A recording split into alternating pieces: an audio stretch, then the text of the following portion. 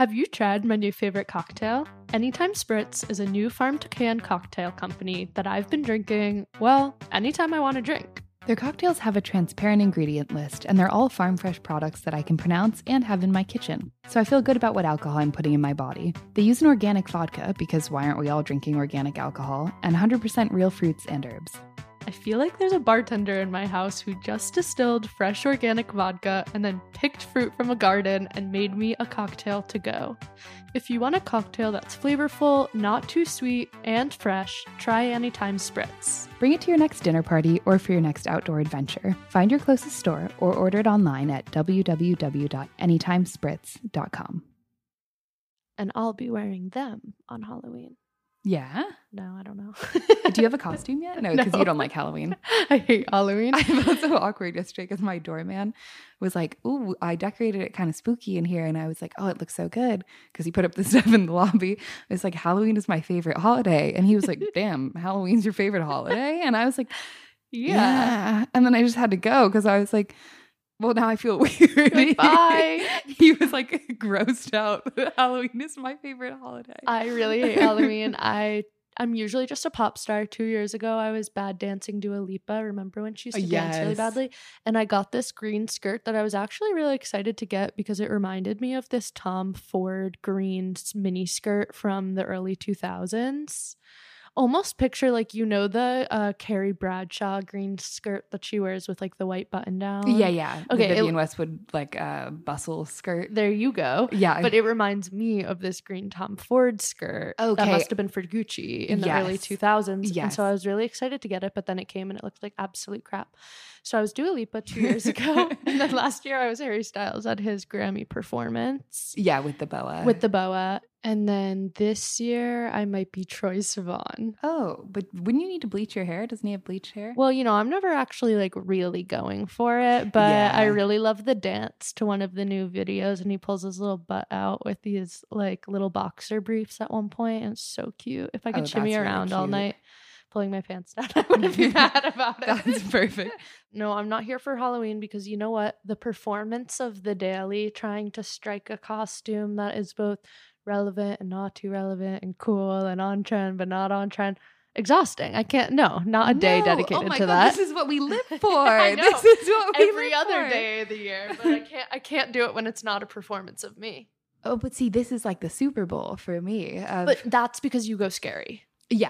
I love scary. You let go and go scary, and I, the horror of looking and fearing myself in the mirror. Which is funny because I actually don't like scary things, but I love one night of the year where everyone is just dressed scary. You know what? Maybe if I don't figure out a costume in time, I will actually take some inspiration from some of the characters we're going to speak about later. Yeah, I think you could be a really good Anna Karina. Thank you. The problem is that I would be so fucking tempted to cut my bangs short again, and I'm not allowing myself to do that right now. I actually might be at perfect length for her. Yeah, she's got long bangs. Let's ride. J'ai visité à Paris et donc maintenant je suis Anna Karina. Oh, you could be Jane Birkin's ghost as well. Wait, that's really good. I like throw myself in the East River after getting into a fight with someone. Wow, this is actually so good. I think you have to do it. Guys, I'm going to be the ghost of Jane Birkin for Halloween. But if I'm not, don't hold me to it. but if I'm not, don't worry about it.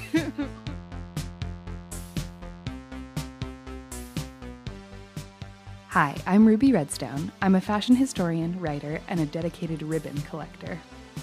And I'm Natalie Brennan. I'm a podcast producer, a writer, and I could not get dressed this morning.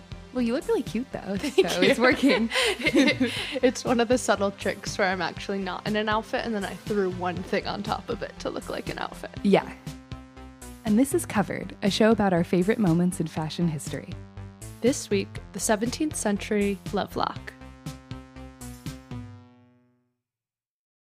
Did you see that tweet that was like, Sandy Liang is in the studio right now putting little bows in places we can't even imagine. Yes, I saw it because you sent it to me. Yeah. But also, it couldn't be truer. My favorite from her most recent show is the little belly button ring bows because I really wish that I had a belly button ring. And then if I did, then I could put a bow there. It would be adorable, but it would whatever. be very cute with a belly button ring. I know multiple people who have like the little bra bow tattoo, you know, which I actually think is really cute.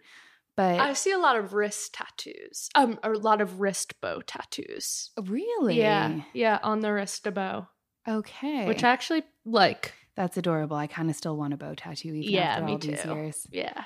Oh, it's worth saying, I think, that before we even get into bows today, that we're both big bow fans. We are both really big bow fans, and hair bows and clothing bows, little accessory bows. Anywhere they're putting a bow, we're eating it up. Yeah, and I think it's something that I've struggled with, given the trendiness of bows right now, is that it's something that I love so much and has been a staple of my style since I was like 12. And today's topic actually comes courtesy of a listener who was begging my friend Annabelle, saying, please, can you talk about what's happening to bows? Because as a dedicated bow girl, I'm really scared. And I was like, oh, of course, it's already on the list. So Annabelle, this one's for you. I'm scared. Yeah, she is scared. Well, that's what's so funny about the like, we can't even imagine, because it's like, it's so true. That is actually the thing that's sweet about this moment, is they really are reinventing the bow in some ways. Yeah.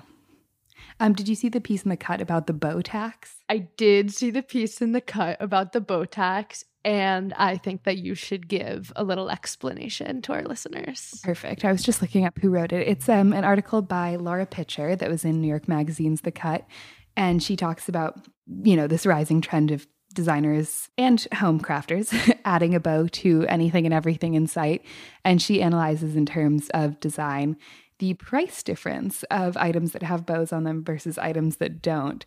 My personal favorite is these Simone Rocha earrings that she features that are $245 without a bow. And then just with a plain red satin bow tied to it, nothing special, $100 more. No, I'm obsessed. And could you put that bow on there yourself? You could put it on yourself. You wouldn't even need to go buy anything. It's like leftover ribbon from Christmas. You could just do it for free $99 at home. Which most of my best bows are. Yeah. I'm collecting bows left and right. Like little black bow I put on your candy bar. That can go somewhere. Exactly. I can put that on my earrings right now. Give me another example of some of the price differentiations between a bow and not a bow. Another truly shocking one, she features this Miu Miu logo t-shirt, which is $650 without the bow and $950 with a bow around the neck. No. This one, okay, obviously the price is still ridiculous. I will say there's a little bit more gravitas to that, just in that this is like a structured bow. It's more of a design feature on the shirt. Is it a design feature that's worth $300? No. But I see the purpose a tiny bit more. Maybe. Or the best one is the one she finishes with, which is regular Balenciaga shoelaces, $15. Earrings made of those shoelaces tied into a bow, $250. No. So just get the shoelaces, I guess. Yeah, I think the statistics here are like so interesting. Rachel Glicksberg, who is the women's fashion and new initiatives lead at The Real Real, is quoted in the piece saying that the platform's average selling price for vintage items with bows in 2023 is 16% higher than for vintage without bows. Wow. I mean, it feels in an odd way reminiscent of, you know, the period tax, which is just like, we're just taxing femininity now. But this one's kind of more of a choice feminism issue. One could say. I don't know if you're a victim to a trend, who's to say if that's a choice. But no, it is. The bow tax cannot be undermined. And when I say that I'm a journalist, this is what I'm talking about. Yeah, exactly. When I say I'm an investigative journalist, the bow tax is what I mean. Wow. And I kind of want to go through, I don't know how I would ever achieve this, but analyze my personal spending on things with bows on them. Oh, that would be good. It might be scary. Yeah, that would be scary. It's really funny. It like just shows how they really will weaponize any trend against you, because like with just a little bit of creativity, as we had said before, like you can save yourself a lot of money and also have something that no one else has. And it's really like very little creativity or skill. That's kind of what cracks me up about the bow tax and then bows in general, is people act like it's, I mean, I agree, because I think bows are beautiful and there's a reason that they've persisted for so long. But it doesn't even take special skill to tie a bow. If you can tie your shoelaces, You can do it. You can definitely do it. I feel like I'm in my second wave of bow feminism over here today. I had my first really big bow wave from 2017 to 2019. And that I think was more of the really big black bow, even a velvet bow. That was really big for me then. Now I think since I'm experimenting with my femininity in different ways, I inch towards the big bow in my hair less. Although I will say that now that my hair is super long, I really can't let go of the 2 braids with bows at the end of each ones. It's very Molly American Girl doll of me. She's a gay icon, apparently. My queen. I didn't really know that until recently, but she's also the only American Girl doll with a talent. What is her talent? Tap dancing. Oh. I was like, being gay, it is a talent. Well, it's funny that you say that, because what I wanted to talk about today is that even though bows feel so feminine to us now, in the past they were actually super popular with men too. Okay, say no more. We must cover that. Let's cover it. Time to cover up. Time to cover up. Time to cover up. Good morning, girls. I'm going to talk to you this morning about the way you look. Now, I've heard it said that we women attach too much importance to our appearance, but that isn't true. After all, the way we look exerts so much influence on the way we feel and on the way other people feel about us that it really is very important. From the revival of a forgotten art to an art of particular appeal to the young woman of today, and yet surprisingly neglected by them, the art of individual hair styling. Position of the ribbon is revealing. And there's no reason why young styles like the ponytail sported by 17-year-old Jackie shouldn't be made into something quite distinctive by the use of simple accessories. A bow on the top of the head means that Ann Mitchell is out to get herself a man. Can be done at home using jewelry, handkerchiefs, and even bow ties to give that distinctive touch at little cost. A bow worn in the back means that Betty Dupree is not interested in men. When I was on my first TV show, we made a matching bow to go with every outfit, and it was like, you don't leave house without your bow. Bow worn on the right side, Becky Brown is deeply in love. And bow worn at the left is a signal and a challenge. It means Betty Cheney is going steady. They can be a symbol of being kind to one another. If I see a kid with a JoJo bow in, I can go sit with them because I know they'll be nice to me. Please remember that they are just really the trimmings, just like the icing on the cake. If the icing is very good, well, that's fine. But if the cake itself isn't good, you'd soon lose interest in the icing. So let's start with the cake and come back to the trimmings later. Queen, you tell her her subject had no bread. Do you know what she said? Let them eat cake. That's such nonsense. I would never say that. Okay, tell me more about these ribbon-wearing men. When I was looking into this, I was dying because there was this article that was like, the history of hair bows, and the first section was literally titled, For the Boys. Yes. We have to be a little bit specific here and say that we're only going to talk about hair bows today, because otherwise we'll be here for hours. Bows on clothing are a totally different ballgame. Totally different, practical purposes. We're just talking about little decorative bows in your hair. Go off, scholar. Okay. And then I'll back up even further for one moment and just say that so much of our modern day bow culture is indebted to the medieval invention of the ribbon. Ribbon making likely dates back to the early Middle Ages, when the invention of the horizontal loom allowed for the creation of more complex woven textiles. So after that happens, ribbons quickly become a sartorial trend, pinned to clothing and woven into hairstyles. Chaucer himself notes the existence of ribands, as he called them, as accessories in his work. And all throughout the Renaissance in Europe, we see painted evidence of people wearing ribbons all over themselves and using them as decoration. And at that point, men and women? Yes, but as the Renaissance came to a close, a more specific trend in ribbon-adorned hairstyles took hold, which is the love lock. It's literally the cutest name ever. I don't know what it means, but I do have a feeling that I will be a supporter. You're going to like it. The love lock is a hairstyle that's worn almost exclusively by men in the late 16th and early 17th century. Essentially, love lock is a long strand of hair worn draped over the chest and tied with a bow. Occasionally, it would also be tied with a rose made out of ribbon, which feels maybe even more trendy of them now. Yeah. Carrie Bradshaw vibes. I think in this last collection, there was even along with Sandy Liang putting out a bunch of new bow hair ties, there was also a rose hair tie. Yes, I went and tried it on. It's really cute. Lovelock adjacent. Yes. I always think it's very funny when our current day points so exactly to history repeating itself. Me too. But unlike today, the lovelock was actually intended to show the wearer's romantic devotion to their beloved, because you would wear the braid typically on your left side to draw attention towards your heart. No. Mm-hmm. Isn't that cute? No, I need to be love-locked now. You do.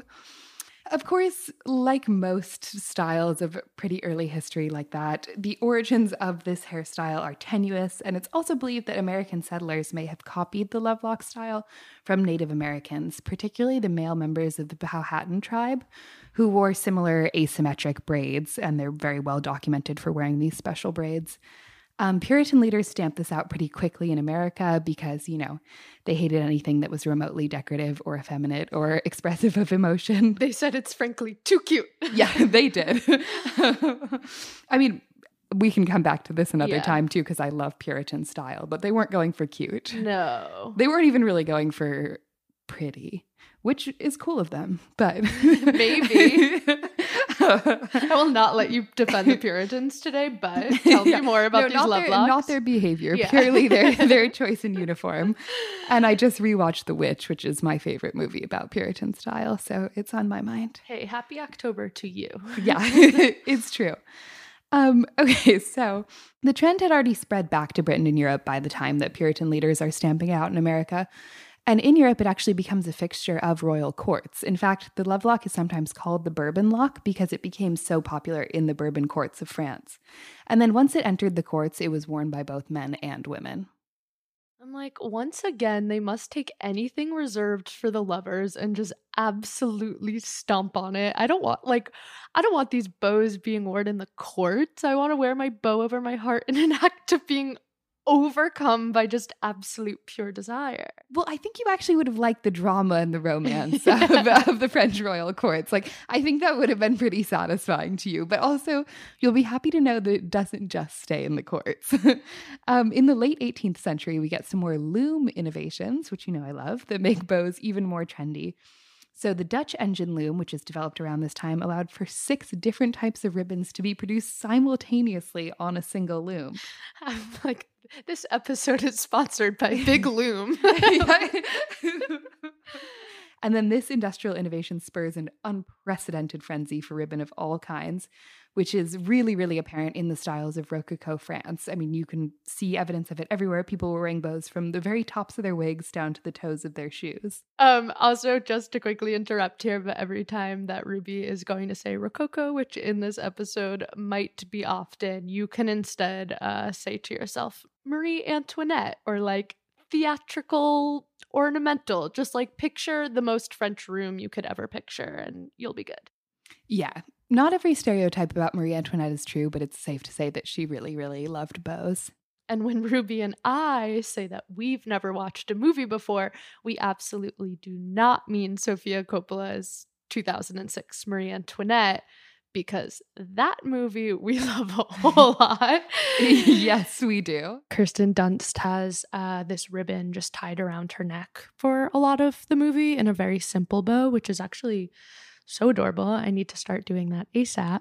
But some film critics might even say that's a little act of foreshadowing. I would agree. And speaking of the fall of the French monarchy, ribbons remained a popular accessory after Marie Antoinette, even amongst those who had most vehemently opposed the Rococo style. So what you're saying is that even those who really did not have a place within the like ornamental Rococo style, even after the fall of the French Revolution, they were down with the bows. They were like, these bows stay. Yeah, we kept bows. As everyone kept bows across the board. I mean, it's hard to make a sweeping statement like that. Also, if you were a peasant tilling the fields, you probably didn't have a lot of time to decorate your hair with bows before, and that wouldn't really change. But sounds to me like bows were the great unionizing force. Yeah. The post-Rococo period is full of looks. Even women who were decidedly against the courts of Marie Antoinette wore these Regency-era dresses. We've talked about that a little bit in our naked dress episode. And then they would top these sort of sheer, more simple dresses with bonnets that were bedecked in bows and flowers made from ribbon. If you love Jane Austen, you'll probably know that lots of action can take place at a haberdashery while you're buying bows for your bonnet. And shameless promotion, but if you read my newsletter, Old Fashioned, there are tons of images in last month's issue about just how crazy these 1830s bonnets could get. I have no idea what you just said, but it does sound like the girls are flirting and causing trouble while buying their bows and bonnets. And if that is true, then I love that for them. That's exactly what they're doing. Perfect. And it's unfortunately, or fortunately, I guess we could conceptualize it either way, but it's around this time that bows become more of a purely feminine thing. No more fancy bows for men. Oh, so that's after the French Revolution? Yeah. Well, that actually is not that surprising to me because I feel like they literally never let you have your rights and look hot. It's just too powerful. It's true. It's actually part of this phenomenon that's sometimes called the Great Male Renunciation. Not the GMR. I love that as the abbreviation. At the end of the 18th century, you get this event phenomenon called the Great Male Renunciation, which is that the idea of decorative, expressive dress was given up by many public-facing European men, and loving fashion became more of the solely feminine pursuit. Damn, okay. The effects of the GMR are still plaguing us today. Yeah, I would say that we really haven't bounced back from the Great Male Renunciation. It was kind of the end of super decorative fashion as a thing for men. And honestly, we haven't had that many innovations, even in male suiting, since then. 200-year flop era. Yeah, that might just be like flop existence. That might just be flop existence, flop continuum. What was the justification, though, that like men needed to be focused on the Enlightenment and the sciences? Yeah, so the Great Male Renunciation is rooted in Enlightenment philosophies that are obviously deeply sexist. But it also makes me a little sad for men, which is a rare feeling, because they haven't really gotten to find their way back to fun clothes in over 200 years, like we said. But yeah, essentially they believe that they should be more focused on philosophy, politics, etc., and not as worried about their silly little external appearances. It's literally so annoying because like I am doing both every single day. That's like a false dichotomy. You can absolutely be stunting and doing philosophy. I'm doing it right now. I wholeheartedly agree. Like we're kidding, but it actually makes a lot of sense to me that in a period in which they wanted men to be focused more on intellectual pursuits, at the same time they are aligning that which is no longer deemed necessary with the feminine. Yeah, exactly. And I think it sort of ends up giving us a bit of what shapes our modern ideas of a bow as something kind of cutesy and infantilizing rather than just a way to hold your hair back or a way to show that you've got a girlfriend back in America, you know? Totally. And that kind of takes us to the next period in our bow chapter, which is the Victorian and Edwardian eras, where hair bows are reserved predominantly for children. Like if you could conjure up an image of a Victorian girl in your head, she's probably got 2 braids with big bows on them. She's just like me. You're just like her. Okay, that's actually true. I am just like her for real. Again, going off with this theory, the conflation of something that is now reserved for femininity, then becoming something childish. I mean, c'est classique. Absolutely. It's always the feminine to childish pipeline. Yeah, like I said in our Mary Jane discussion, it's pretty rare for trends to move from children to adults. They usually go the opposite way. And we see that here. Grown women continued to wear bows sometimes too, though they would definitely be more demure than what we were seeing before. And they would also weave ribbons into their braids. By the end of the 1800s, a fashionable English or French woman's hat could contain a decadent 10 to 12 yards of ribbon, plus much more woven into her braids beneath it. That's a lot of ribbon. It's a lot. And ribbon was expensive. That's a lot of ribbon. Yes. You also get this really interesting phenomenon in French regional dress around this time, which is not as much of a widespread influence, but I do think it's cool to look at, which is that these big bows become a part of folk costumes. In Alsace-Lorraine, which is a region in northern France, women wore these massive black bows, which peaked in popularity in the early 1900s. I'm going to include a picture in the show notes because it's impossible to describe how big they are. They're really very Lady Gaga-esque. No, these pictures really are something, and it is worth checking out the link in our newsletter because whatever you're picturing, it is not as big as the hair bow is in the photo Ruby has. It's kind of Halloween-y, honestly. Which Totally. Makes it a perfect thing to look at this week. Unfortunately, like a lot of folk costumes, these looks have now currently been reappropriated by white nationalists, so they're not a fun, fashion-y thing, and very much not what you would expect from a bow, which I think it's important to always consider all angles of these sorts of trends. Why did white nationalists come for this? Because they tend to enjoy anything that's related to traditional regional folk dress. The first people who were in an area, the original. The good old times, the good old pure times. Exactly. I see. Which in this case just so happened to feature these amazing bows, but it's really sad for bummer for us. Yeah. Okay, but that is now, right? Now they've been appropriated. Yeah. It wasn't back at that time? No. They were still safe back then. Okay, well then what happens next for the bows in the 1900s? As per usual, Hollywood swoops in for kind of a PR rebrand and to make bows even trendier. And this time around, in the early 1900s, bows are a symbol of good old-fashioned American wholesomeness. Think about how heavily hair bows feature in The Wizard of Oz or Gone with the Wind and the brand of femininity that they represent in those movies. Very much this white American vision of perfect, girlish innocence. They love good old-fashioned American girlish innocence. And it's like a little bit funny just thinking back to the episode we did about naked dresses. We kind of go from this really, really raunchy version of Hollywood into archetypes of femininity and girlhood that were very clean, scrubbed clean. Clean. Especially as we move towards the 50s, you're starting to get a kind of, I would say honestly, more limited view of femininity. That's why I actually think bows are at their best when they're being reimagined by French film stars of the same period. Like think about Anna Karina with her bright blue bow in her trench coat, or Brigitte Bardot with a little black silk bow in her beehive. To me, that's like the platonic ideal of a bow. A little bit coy, a little bit lost in translation. And surprise, surprise, I'm simping for Brigitte Bardot again. Once again. No, I do think that it is important to have like a bow direction or like a bow inspiration. And these photos that Ruby has that, again, are linked in the newsletter of the French inspiration gives me a lot more inspiration than the bows that we're seeing today. And I am not surprised that I'm less interested in any type of bow that is supposed to represent a good old wholesome girlish innocence. Yeah, and I actually think that talking through this history is helping me untangle why I don't love all the bows that are happening right now. It's because they feel directionless. Like, are they meant to be tongue-in-cheek? Are they meant to evoke youth?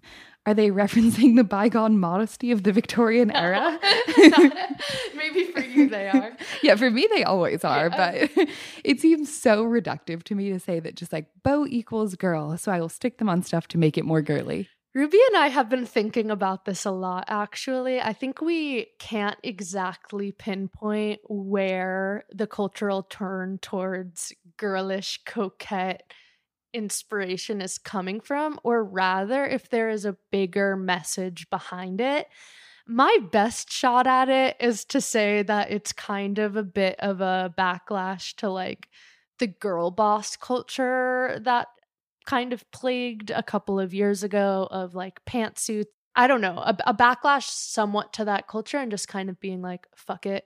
I do think something larger is happening here, and there are a lot of jokes online right now about like just being a girl, like I'm just a girl, like don't bug me with that, like I'm just a girl. Yeah, and like girl math and girl math and like all of this like obsession around like, I don't know, it's something with burnout culture. That's as far as I can get, is like it's something around some reclaiming of burnout culture and exhaustion. Yeah, I guess it's just like, it doesn't even have anything to do with bows. We're just in the great decline of nuance. No, yeah, it's definitely a lack of nuance. And, maybe it's too simplistic to try and ascribe any one meaning to what's happening right now. Yeah, maybe we need to like get through the entirety of the trend before we can assign it a full-on meaning. We won't even be able to know what it was until we're in the next one. Yeah, because, okay, well, that's actually, that always gives me comfort because it's not like everyone was watching movies in the 50s and being like, oh, Judy Garland is America's sweetheart. I mean, they were saying that, but But they probably weren't being like the return to girlish innocence. Yeah, no. So that's a bit comforting, actually.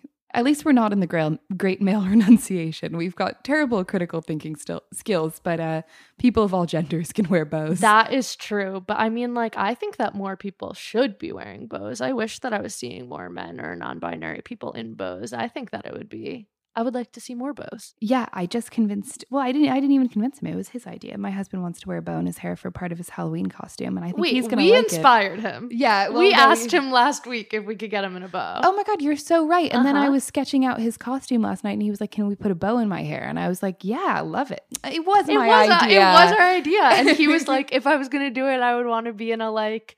He was like, the outfit would have to be really right. I think he said a leather jacket might even be involved. Well, this is a fur coat, but still. Wow. Okay. So it was my idea. Yeah. Thank you. Always. This is like, that's a conversation for another time too, but like relationships and intellectual property. Because I just listen to my parents argue all day about like, that was actually my idea. And I'm like, who cares? And now I'm like, it was my idea to put a bow in your hair. But no, I want to see men like stop revolutionizing, bringing back J. Crew. I'm like, start bringing back the 18th century male decadence, like bring back the love law. Yes, we need it. As two professional internet searchers, we have found some perfect bows just for you. We've linked our recs in the show notes, or you can visit covered.substack.com. But before we head out, it's time for the accessory. Just like your favorite velvet black bow or Regency bonnet, right before we leave, we'll be adding on one more thing, just for fun. Okay, I have a question for you.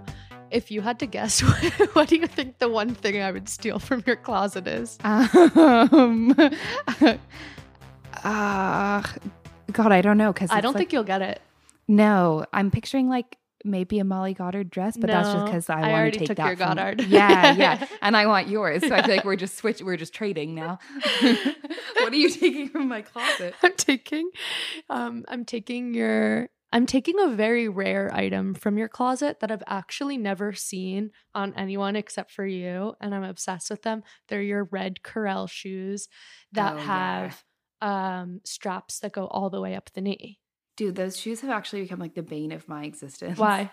Because I'm like, why? You want someone to take them off of you? No, I love them and they're so comfortable. It's because everyone wants them. And I don't know, like, the amount of messages I've got. I wasn't even looking for it. TikTok served me up a TikTok being like, I saw a picture of this girl. It was you? Wearing these shoes in Italy and I have to find them. And it was me. And I was like, oh my God, like, I just ordered them off the Corelle website. Like, that's it.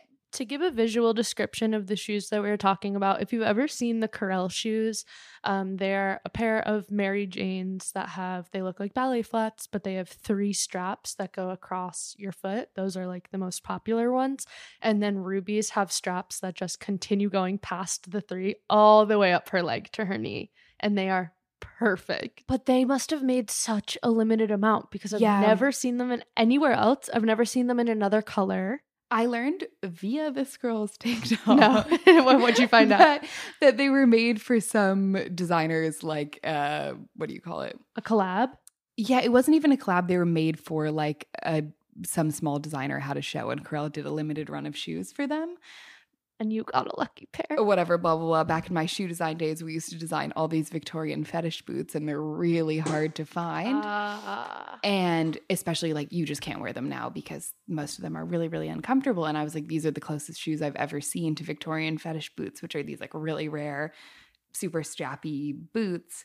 And so I was like, oh, instant cop. Do you have to strap every single one? No, they have a zipper inside. I actually wish you did have to strap every single one. Only you. Because, I don't like it. I don't like a zipper, even if it's hidden. Like, I hate when I see Doc Martens with the zipper. Only you would sit there, though. And you know what? Then you would be the only person who deserved those shoes because I would never have the patience to be sitting there and unbuckling all of them. And every time someone DM'd you, then you could just be like, you don't have the patience for this. Exactly. And I feel so bad. I found one similar thing once. I found these Miu Miu boots on eBay and I literally shared them on my story being like, okay, babes, now's your chance. But they were like 5 times the price of the Corel boots. I think I got them on sale. They were like 200 euros, maybe. That's not even what the normal Corel Kinas cost. I know. I don't even know what to set an alert for because I don't even know the name or the style of them. I might be having you go into your Gmail confirmations from 2018. I've actually never tried that. 18. Oh, you're so smart. Yeah, I think so about these things often. Okay, yeah, I've only ever placed one order, so let's see. You don't have Kinas?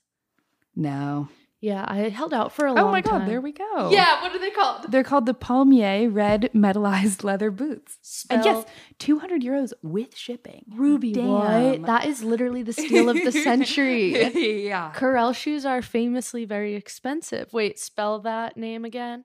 Everyone, listeners, close your ears. This is for me, not you. Yeah, is this our accessory? The Palmier, like the...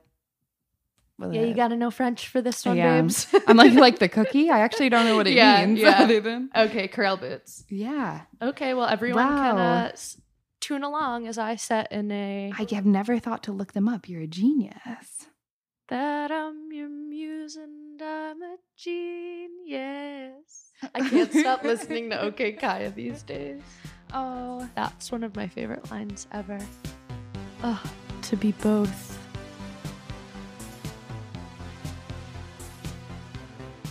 Thanks for listening to Covered. Covered is hosted by me, Ruby Redstone. And hosted and produced by me, Natalie Brennan. Our artwork is by Gabriel Summer. Our music is by Aidan Noel. You can find me on Instagram at Ruby Redstone, and my newsletter Old Fashioned is available on Patreon. I am New Balenciaga on Instagram, and my newsletter ISO is on Substack. All of our links are in the show notes. Okay, I think we're all covered. We're all covered. All covered. All covered.